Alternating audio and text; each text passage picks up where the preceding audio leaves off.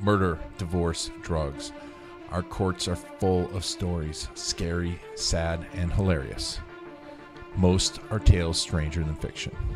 These are true law stories, brought to you by videocasestory.com, the ultimate resource for customer and client video stories.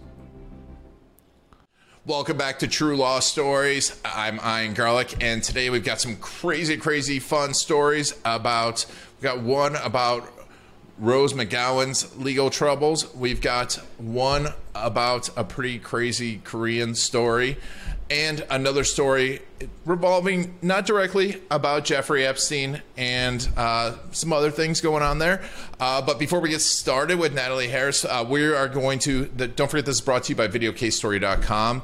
One of the best ways to promote your business and your law firm is through your client stories, not testimonials. Go to videocasestory.com to learn more about collecting, crafting, and delivering video case stories of your clients. All right. Natalie Harris from Baron Harris Healy. Thank you for joining us here on True Law Stories. Thanks so much for having me. I appreciate it. Looking forward to it. Natalie's already got points in my book because she went to school in Wisconsin. Grew up in Wisconsin, so she can't be bad. So Natalie, before we get started with your stories, tell me a little bit about what you do at Baron Harris Healy, because it's interesting. Sure. We refer to ourselves as a media law boutique. So our clients are anyone in media. So journalists, broadcast stations, radio stations, magazine podcasters, and on the commercial side, advertising agencies and other digital companies. And we basically help them vet their content for legal risks so they don't publish or broadcast anything out in the world that is going to land them in court. And if they fail to consult us on the front end and they are served with a lawsuit arising from something that they put out in the world, like copyright, defamation, invasion of privacy, right of publicity, we defend those kind of cases in court. For the defamation cases, usually on First Amendment grounds. Gotcha. And so tell me a little bit about, I mean, obviously everyone vets their content and make sure it's not going to cause any lawsuits ahead of time. But actually they don't, but they should. They should. What do you see as content producers' biggest misconceptions about their content? Just a real easy one, low-hanging fruit, hopefully I can save someone a lawsuit on this, is sort of use of photos for people who use still photos and video in their work, whatever it is they're doing. There's sometimes a misconception that if it's sort of out there on the internet, it's yours to use. The idea that the public domain is the same as publicly available, and that's just plain not true. So if you're using a video or a photo or an extended piece of text, something that somebody else created that you don't own, unless you have permission from them to use it, there's a good chance that you're violating copyright law, unless it falls into certain exceptions. One's known as fair use, and a lot of times people will say, oh, it's just fair use. I'm just using it for myself or just to kind of illustrate my story. And again, fair use is a pretty tough defense to assert, and it only applies in certain narrow circumstances. And there's really a new niche industry of plaintiffs, lawyers, copyright trolls who have software that crawls the internet for this kind of copyrighted stuff that is used without a license. And if you get hit with a lawsuit, it should be just a nuisance. A couple $100 license fee is what it's over, but it winds up costing quite a bit because they'll put you over the barrel once you're in court, and it's expensive to make it go away. So that's sort of if anyone could walk away with one piece of advice, don't use content that someone else created unless you have permission. Gotcha. And that's a tough one too, right? Because especially photographs, I know, people are no problem grabbing stuff off of there. And what are some, you say content without permission. I see all these YouTubers, right, playing videos of like movies and stuff. If you are I mean, that counts, right? Is needing permission. I mean, it counts. And again, like I said, sometimes there are exceptions. There are what's called affirmative defenses if you're using it for certain purposes. The law carves out your ability to use something with the understanding that creativity comes from borrowing other people's work. But for the most part, if you're using someone's content to embellish your own, or just as representative of something you're talking about, yeah, you've got to get a license. Now, just because you're infringing, in other words, using it without a license, doesn't mean you're necessarily going to get sued. In some circles, that kind of sharing is commonplace and understood. It really depends if the person whose content you're using is angry about it and they think they could monetize it, or sometimes it's the flip. They love that whoever is using it because it's getting their message out there. It's amplifying what they want, and therefore they're not going to complain that someone's using it without a license because it's giving them a platform they might not otherwise have. But it's risky, and you should always, when you know for certain that you're focusing on content that doesn't belong to you, you should at least ask the question, is there a risk associated with my use? Of course, yes. And that's great advice. And so if anyone has this type of advice and is a content, needs someone to look over their stuff, help them with a game plan, that's the kind of things that you help them with, correct? And it's absolutely. They get calls all the time. Hey, can I use this? Hey, this is fair use. Hey, how can you help me figure out if I want to use this and it's not fair use, what can I do to what I'm publishing to put me in the best position to defend my use? Nice. So yeah, definitely cover your butt, especially, is that federal court when that type of lawsuit? Yeah, so the Copyright Act is a federal statute, and so there is federal jurisdiction. And that on gets the very defense side, expensive. we like that because, for the most part, not always, but people who are appointed to the federal bench tend to be incredibly smart people, and so defending, we always prefer to be in federal court if possible, but yes, not when we're defending a troll copyright lawsuit. We prefer not to be in court at all because it's really just a pain for the client. You're going to wind up paying way more money than you would have if you would have just called up whoever owned the content and paid the license fee. Yeah, that's crazy expensive, I know. I mean, we've got plenty of federal criminal defense attorneys, federal attorneys, and, other IP attorneys as clients, and I know their bills are not cheap. Find yourself in litigation, right? You better hope you have insurance. That's what I can say. Yes. So that's bhhlawfirm.com. So Natalie, today we're going to talk a little bit more about your background and some of your cases. Like we talked about the Rose McGowan one.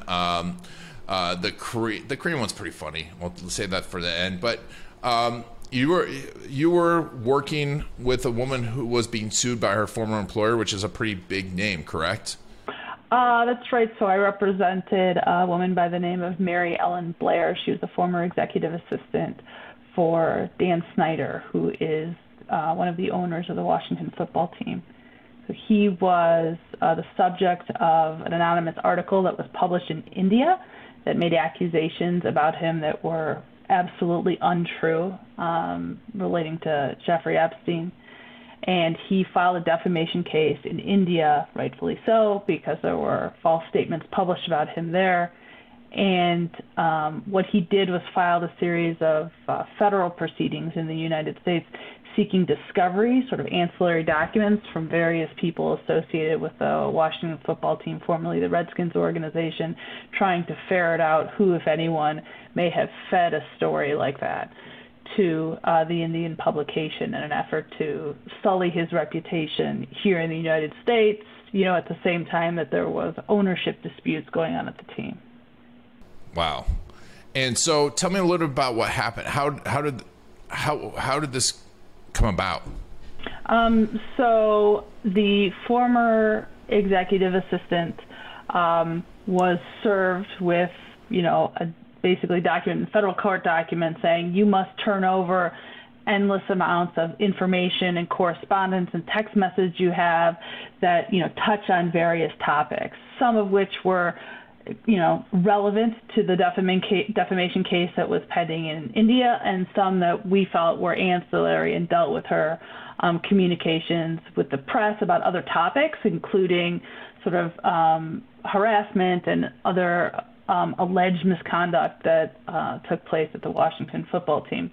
And so our role when we came in was to help assist the respondent, Ms. Blair, in ferreting out, what information they were seeking. And again, she had nothing to do with the article, which was untrue, but didn't come from her, and sort out sort of that category of documents they were looking for, anything that she may have done to communicate with India, which in fact there was nothing, from other communications with publications, other people associated with the team that were completely irrelevant to the ongoing defamation case. So we sort of appeared in federal court initially, made some arguments about why it was overbroad, why it was harassing, and were able to negotiate and resolve the matter to both parties' satisfaction. And it's pretty scary, right? When you get that letter, was it a subpoena that she got? How was it served? The equivalent of it. It's a really strange, unique federal proceeding. It's a petition for discovery in a foreign case, but it would sort of appear like a subpoena. In other words, it's a legal document that gets served on you that says you got to turn over all this stuff. So you're absolutely right. A regular person walking around who gets served, with federal court papers saying you basically have to, cut open your phone and computer and dump everything out and turn it over is really terrifying, especially when the person seeking it has a lot of resources and a lot of, access to the media, can be pretty scary. So I feel those are the kind of cases I like to get involved in, when there's somebody who is facing litigation that they don't have the sort of resources or expertise to defend, and to come in and sort of, they can walk away after having worked with me and exhale, saying, oh, wow, I was, those were some dark times when I was facing that litigation. I didn't know what to do. I felt like I was, outmanned, outgunned, out-resourced, and you were able to come in and help basically tamp down the scope of the litigation, assert some arguments, protecting them usually on First Amendment grounds. In other words, to the extent she was exercising free speech rights and speaking out to others aside from India, which she didn't do, we were able to make some arguments that helped in the negotiations to really narrow the scope of what was being sought and reach an agreement. And in that type of area, like if things would have gone awry for her and she just didn't call an attorney, what are things that could have happened to her? In all likelihood, there would have been an order entered, basically requiring her to turn over all that stuff subject to a criminal contempt. In other words, if she hadn't cooperated, then she would be in violation of a court order and would be in contempt of court. And my guess is, faced with in a position like that, a regular person would say, I don't want to be in contempt. Here you go. Whatever you're asking for, here's my computer, here's my phone. Take what you want and just leave me alone. And that would have left her in a vulnerable position, having given access and turned over a lot of personal content and communications that arguably are an extraordinary overreach for what, the petitioning party was entitled to. Pretty much our entire lives are in those communications, aren't they? It's true, and that's why, it's so important when, somebody is in a position where they're being asked, requested, forced, ordered to turn content over that may have either personal privacy protections or other kinds of protections. If you're a member of the media and you're a reporter and you've got sources who you're talking to, or you've got, communications or documents that were given to you by a source, that stuff is highly, highly sensitive and it's protected. And if you don't have the right counsel to sort of advise you about, what you're entitled to keep private and what you have to give up, you could wind up, damaging a lot of your relationships and exposing content and information about yourself and those who are important to you, unnecessarily. Now, you don't have to answer this, but this is pretty timely right now because there's a bit of a contempt of Congress case going on, isn't there? Yeah, it's an interesting test. Now, it's a different system of rules, right? If they were in federal court and Mr. Bannon was on the receiving end of a federal court subpoena, there'd be no question about whether, he was in contempt. But these are different proceedings before Congress. But, obviously, it's interesting because I'm often in the camp of you shouldn't be forced to turn things over. But I don't know that his reason for holding back and not participating is not rooted in the First Amendment, as far as I can tell. So I don't know My allegiances are perhaps different in a situation like that. Yes, and and I won't go too deep down that political route, but it's interesting because it's one of those things we don't think about a whole lot, but now information is so much more. I mean, like if handing over your phone records 30 years ago didn't mean anything. It was like you just knew who people called, right? That was it. It's sort of, a web that can be tied to so many other things and can sort of help someone piece together so much private information about you and the people that you're connected with that there's a lot of risk involved and, somebody's personal privacy. So it's really important. And I also think, too, we're in a culture right now where forcing someone to turn over their records is a really, it's a powerful form of retaliation. If you're angry at somebody, if you want to shut them up or make them stop talking about you, or that, as a form almost of an extortion, hey, you said something about me, I know you've got something to say about me, I'm going to force you to stop by basically intimidating you through litigation and threatening you having to turn over information. And so I think it's so important when someone is in a position like that, where someone is retaliating against them, especially for something they've spoken out about, that they have counsel who can assist and point out to the court that that's what's going on, that this isn't just, this isn't a real defamation lawsuit. The person who's suing hasn't really had their reputation damaged. They're suing to try and shut the person up because they know that the speaker has a lot of bad things to say about them, and they're hoping that if they flex their muscle, that the speaker will disappear. It's really interesting. And if you all haven't checked it out, we did an episode with Michael Elkins where an employer actually hacked into one of the employees' emails and they found out later on and was doing the exact same thing. And it's amazing because it's scary, and especially if you're the small person, it's scary.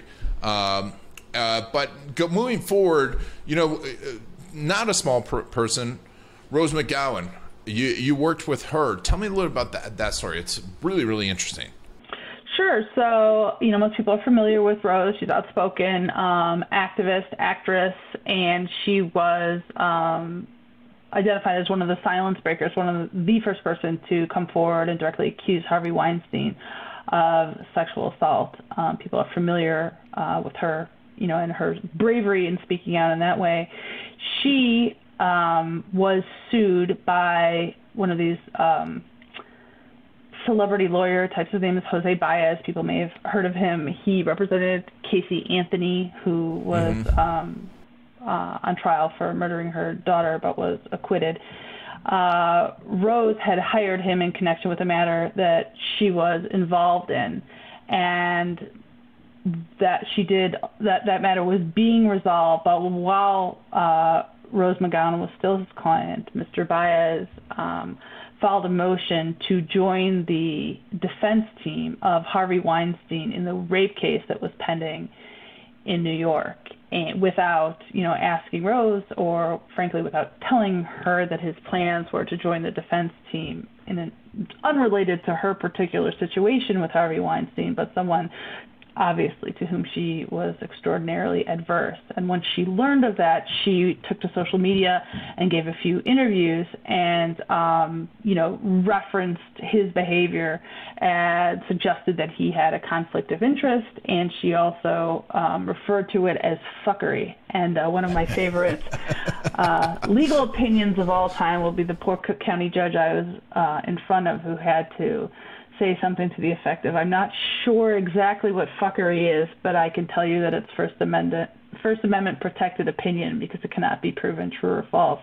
So we came in basically to defend Rose from the defamation allegations put forward by Mr. Baez, suggesting that her claims when she learned of his decision to work for Weinstein were defamatory. Our position was but they were her opinion. She knew what she knew about him, that he was her lawyer, and that she was that he was going to work for the other side, and so she was entitled to express her opinion about what that was and how she felt about it.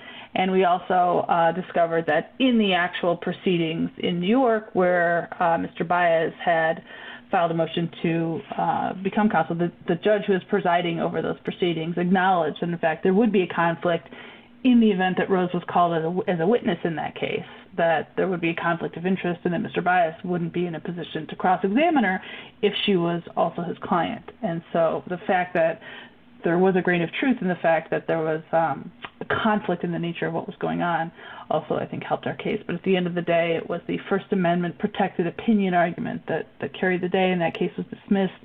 And Baez, who's traditionally a fairly aggressive guy, did not appeal. So that was a nice victory. Yeah, and I mean, he's right down the street from us here in Orlando. Oh, yeah, right. Right, I forgot about that. Yeah, Casey Anthony was everything for a while. And how many times did you get to say the word fuckery during that? Oh, as many times as anyone. Actually, I would say most lawyers don't get many opportunities to say fuckery, but I got to write it in a legal brief and I believe argue it. It was during the pandemic, so it was not an in-person court argument. So I didn't utter it in the hallowed halls of the Cook County Circuit Court, but I did, get to say it in front of the judge. That's great. And did you have to do research about the word? Yeah, there's a concept in defamation law called rhetorical hyperbole. And frankly, fuckery is sort of the perfect example of rhetorical hyperbole. It's when someone uses words that, don't have a definite meaning and are definitely used to be inflammatory and to express sort of strong opinion, fiery rhetoric. And traditionally, those kinds of words, rhetorical hyperbole, are protected just for the reason that the judge in Cook County ruled, which is that you can't prove them true or false. And to be defamatory, something must both be false and damaging to someone's reputation. And if there is no clear definition to whatever insult you're throwing at someone, then you can't be held liable. That's thankfully protected speech. Yeah, and I mean, that can be used as a positive word. Absolutely. And the best thing is, even if it's not, it doesn't matter, because it's everybody knows that people, scream out things like fuckery when they're angry at somebody else. And the idea of the First Amendment is to allow sort of the discourse of ideas, and if people disagree, you're allowed to get heated and angry and scream things you don't really mean, and the policy is that fosters, communication, that fosters a search for the truth, and that's sort of one of the foundations of democracy, is allowing people to sort of scream back and forth about the things they believe in. Yes. Love it. That's a really interesting, crazy story. And and that's fantastic. And good job. Good job. Well, because, definitely deserves to be able to say there's fuckery there. Right. So feel free, March around. You can feel free, at least in Chicago, to walk around and refer to anything anyone does as fuckery. And at least be protected from the defamation claim, if not getting punched in the face. That I don't know. That's two different types of law. So finally, I love this Korea story. It's interesting. It's kind of bizarre. But tell me a little bit about why you're working with this Korean company.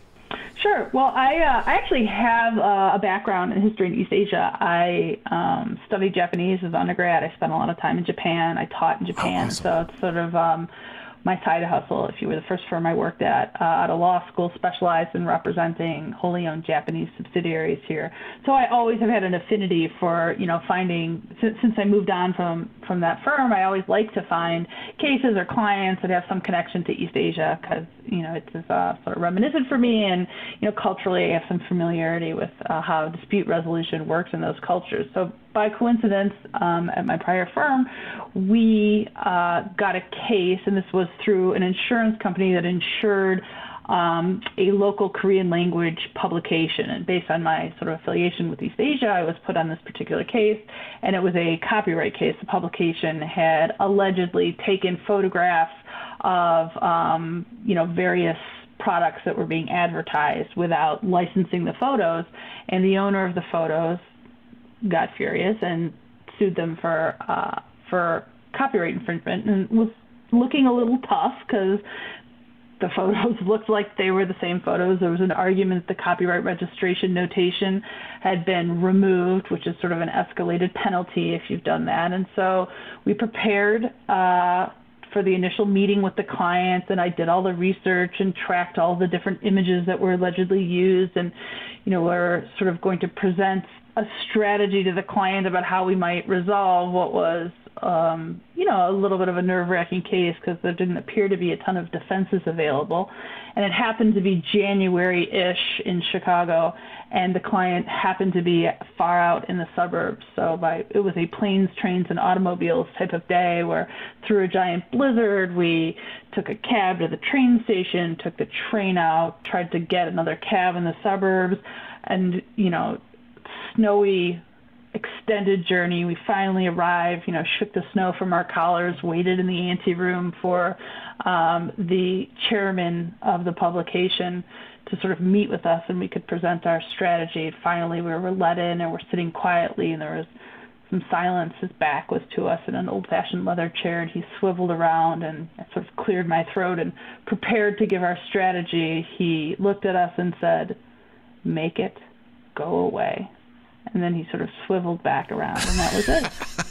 And I love that story only because I feel like it's such a great lesson in the practice of law. Law students and new associates work so hard to study and learn everything and come up with a strategy and do your research. And what you sometimes fail to realize is, of course, that is always important to do, and you must always be prepared. But sometimes, especially in litigation, even the best preparation doesn't prepare you for the actual client interaction and what they really want. So you have to learn to roll with the punches, and also to sort of respond to what a client wants you to do. He didn't want to hear the story. He didn't want to know the song and dance. He was not at all interested in the Copyright Act. He just wanted the case to go away. And thankfully, we did eventually make it go away, but maybe it might have taken a little longer than he had hoped. Yes. And I think that's a good point too, just about clients in general, right? Is we just don't know. You got what they really want and what we are going to do are two different things. That's fantastic. Well, Natalie, these have been amazing stories. Once again, you're at bhhlawfirm.com. If anyone wants to follow you out there, where's the best place to follow you personally? You can check out our website, and we're on LinkedIn, which is not that interesting, but we do put cool stuff that we do up there. We've got news and stories on our website, and I am personally on Twitter. The stuff that I express on Twitter are my own opinions and thoughts, not affiliated with the firm, but if you want to check out some of that content, feel free. Awesome. We'll put that links in the show notes. Natalie, thanks so much for being on the show. Absolutely. My pleasure. Thanks so much for having me, Ian, and I look forward to listening to some of the other pieces you do. Awesome. Thank you. And thanks for taking Natalie and I on this adventure. This has been Ian Garlic and True Law Stories. True Law Stories has been brought to you by VideoCaseStory.com. Testimonials stink. No one wants to watch a testimonial or read a case study. You need video case stories for your business. Go to VideoCaseStory.com to learn more.